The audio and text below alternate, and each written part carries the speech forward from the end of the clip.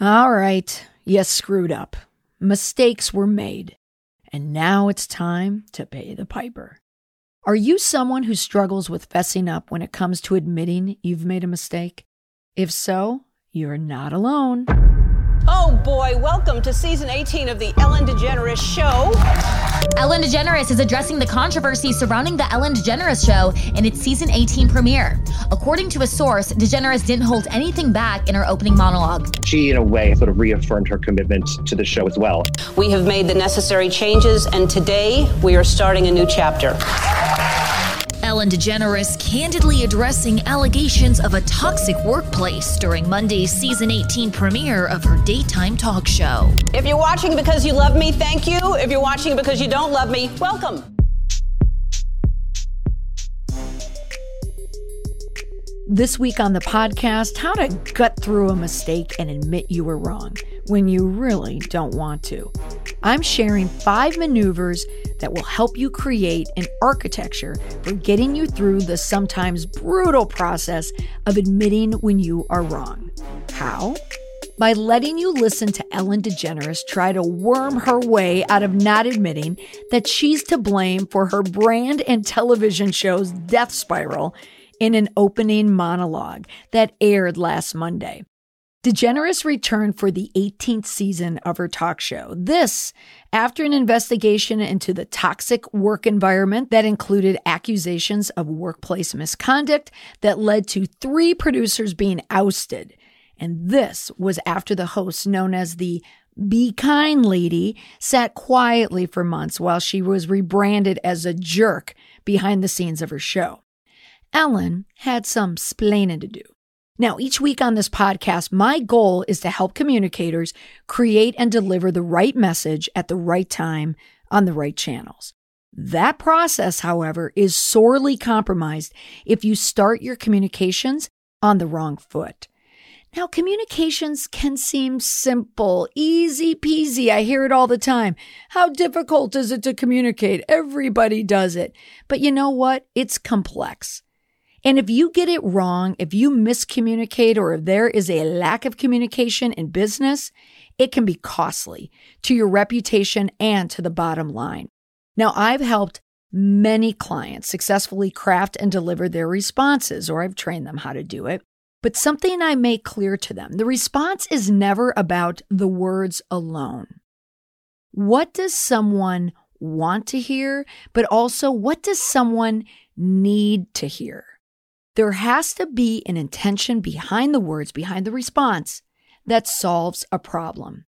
When you make a mistake, you've created a problematic situation. The words you choose will help you solve that problem. And how you frame those words will help you negotiate your way out of the situation, thereby solving the problem. Ellen DeGeneres' apology was not about writing a monologue.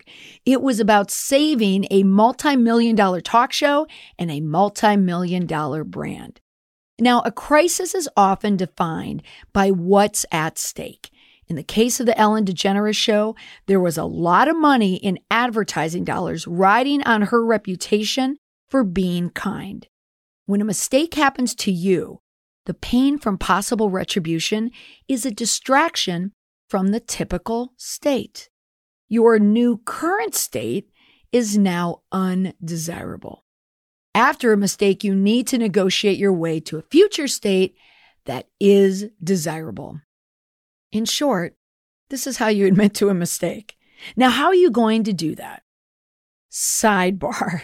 A friend said to me this week, still not letting go of this Ellen thing I see. Now, I admit I'm going back to the Ellen well a time or two. But hey, her response or lack of one over the past 6 months validates why my response framework works or doesn't if you don't follow the steps of own it, clarify it, and promise it.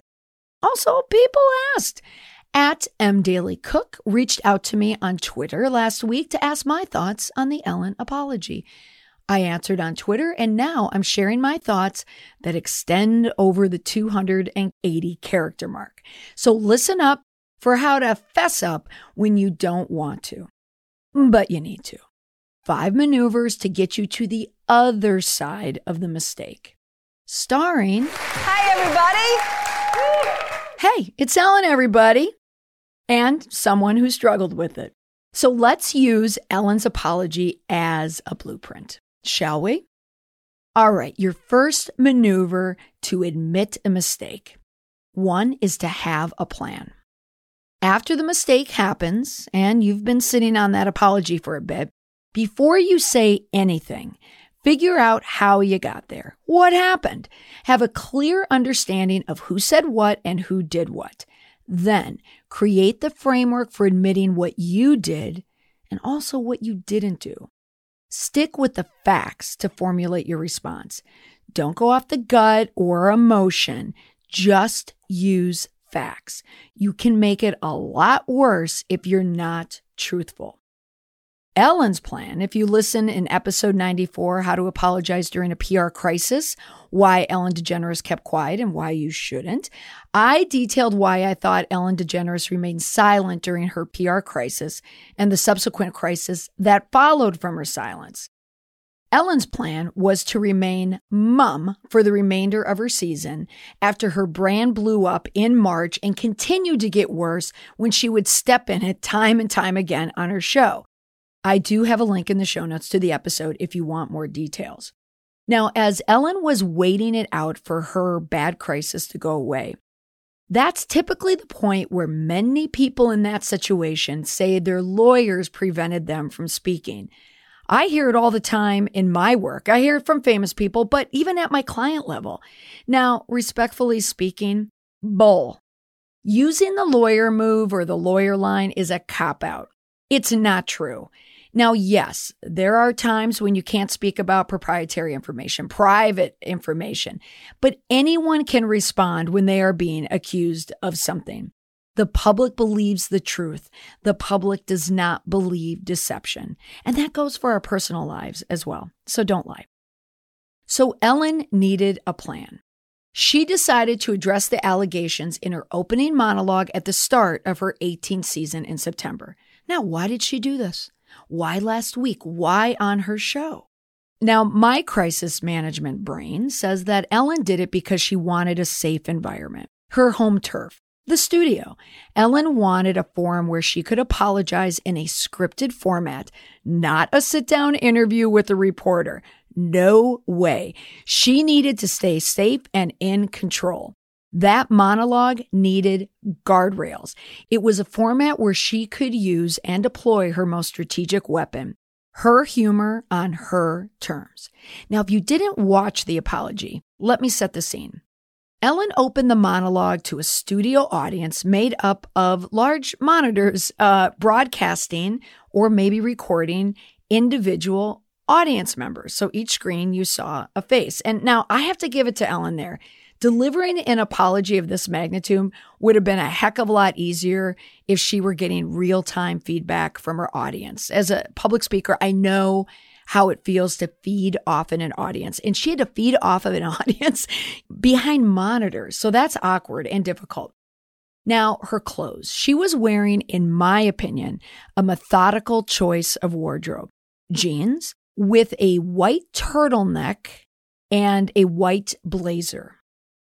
White, pure, innocent, and honest, but ill-fitting.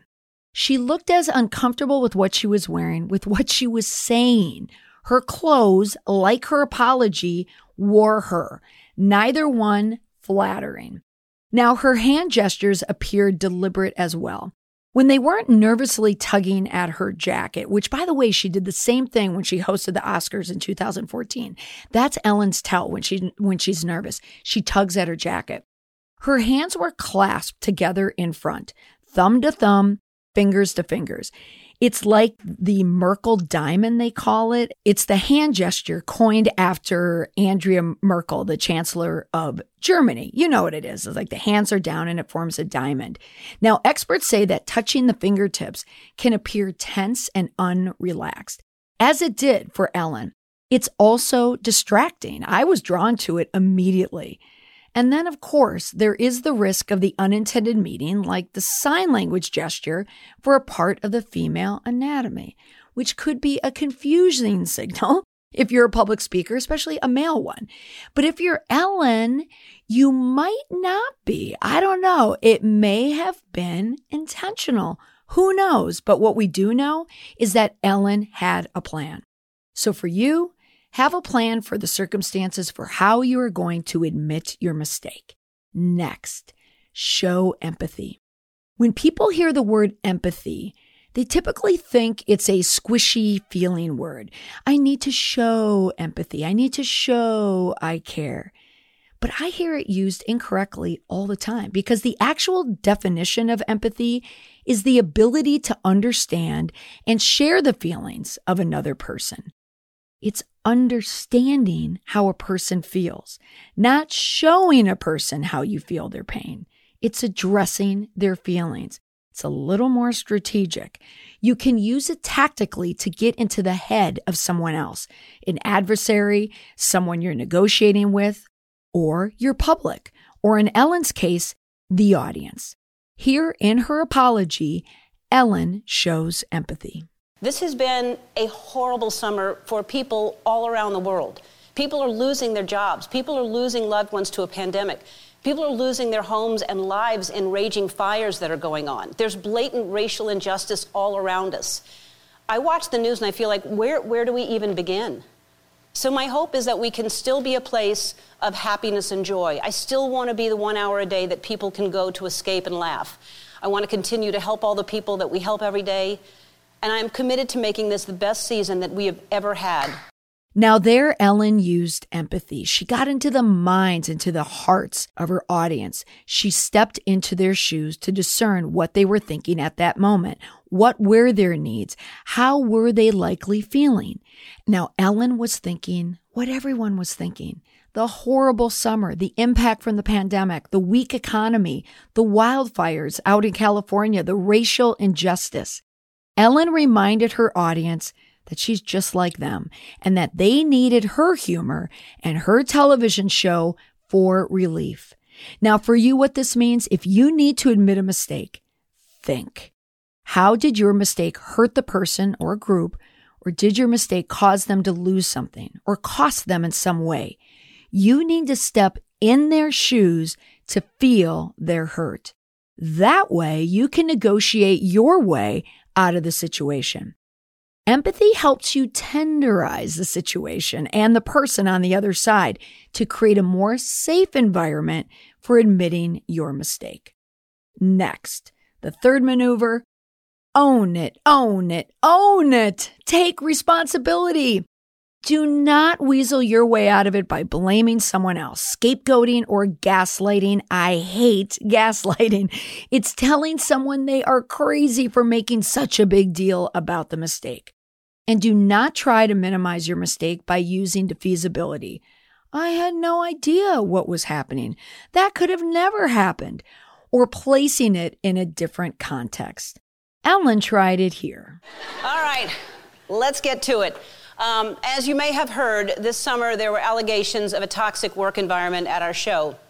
And then there was an investigation. I learned that things happened here that never should have happened. Learned, Ellen? When you learned that things were happening?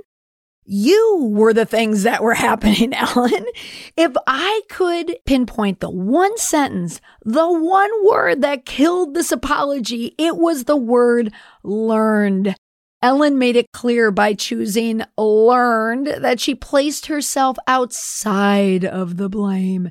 Everyone knew what was happening with Ellen. That's why there were thousands of retweets of the Twitter post in March from the comedian Kevin Porter asking for evidence of Ellen not being nice. If you do not own it when you make a mistake, it's over, or it's really, really difficult to get back on your feet. Own it. Next, it's all about accountability and not taking partial accountability, which is a little different than owning it. Owning it is admitting it. Accountability is being accountable for what happened. Now, step one in my framework is that own it step. But you need to show that you have full accountability for the situation that happened. Don't twist or cajole your intent and frame the message or the situation to serve you. People notice. If there is one piece of advice to remember from this episode, it's this. Don't redefine your sin as a virtue. Ellen did it. Take a listen as she attempted to reframe her now mean image into a kind one. There were also articles in the press and on social media that said that I am not who I appear to be on TV because I became known as the Be Kind lady. And here's how that happened. I started saying be kind to one another after a young man named Tyler Clemente took his own life after being bullied for being gay. I thought the world needed more kindness, and it was a reminder that we all needed that. And I think we need it more than ever right now. Ellen, a lesbian, is reminding us of her kindness when she spoke about the Rutgers University student who jumped to his death from the George Washington Bridge at the age of 18. If I had a hand in writing this apology for Ellen, I would not have gone there. Ellen continues. Being known as the Be Kind lady is a tricky position to be in. So let me give you some advice out there. If anybody's thinking of changing their title or giving yourself a nickname, do not go with the Be Kind lady. Don't do it. The truth is, I am that person that you see on TV. I am also a lot of other things. Sometimes I get sad, I get mad, I get anxious, I get frustrated, I get impatient, and I am working on all of that. I am a work in progress, and I am especially working on the impatience thing and it's not going well because it's not happening fast enough. I will tell you that. Ellen went from the tragic story of Tyler Clemente to wrapping up with a joke about her working on her impatience and how it wasn't happening fast enough. Remember, that's redefining the sin as a virtue.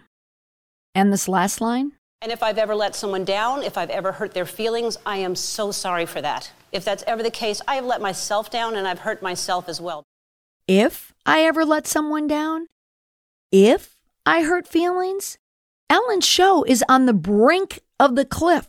There is an investigation into the toxic work environment of her show. There is no if.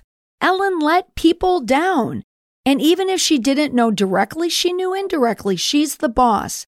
And there were facts and people proved it. It was said over and over again. Ellen was not nice. Minimizing an apology is not taking full responsibility or full accountability. When you are in the middle of admitting guilt, never use, I'm sorry if I hurt you, if I embarrassed you, if you thought I meant this. No ifs. And last, accept the consequences and carry on. Humans are hardwired to avoid pain. If you are a 7 on the Enneagram, this part is even more challenging for you. 7s hate pain. They're masters of denial. There's no getting around this maneuver if you want a clean break from the mistake. Taking your lumps is tough, but the payoff is in the penance. If you experience pain for the good of the relationship, then you will successfully negotiate your way out of the problem. Now, you're wondering, did Ellen's apology pass the response sniff test? My opinion? Meh. It wasn't a full apology. She didn't take full responsibility. And I expect that she'll feel it by the end of the season. She's been flat since last Monday. She's still rattled, and she's playing a room full of monitors. Not an ideal environment for rehabbing your reputation. If I had to formulate a guess, Ellen's show won't make it to 20 seasons. Hey, but that's Ellen. This episode is about you. So here are 3 takeaways for why you want to admit your mistakes, even when you don't want to. 1, when you find yourself in a problematic situation, remember that admitting your mistake is part of the negotiation process for solving the problem. Remember, when you have to admit a mistake, it's a negotiation. You want to get to the other side of it. 2, mistakes are costly, even more so if you don't admit them. Protect your relationships and your bottom line by owning up when you need to. It doesn't matter if it's a television show, a company in a full-blown crisis, or even a divorce. Skirting an admission to a fault can cost you big. And 3, here's the secret about a crisis. You can come out of it even better afterwards if you master the response. Dodging, ducking, and weaving always makes it worse. People are too wise to it now. They spot it a mile away. But for every ounce that someone doesn't give you on the front end when you try to dodge an issue, you more than make up for it on the back end when you admit to it. To get past the mistake, you have to admit that you made it in the first place. It's not hard.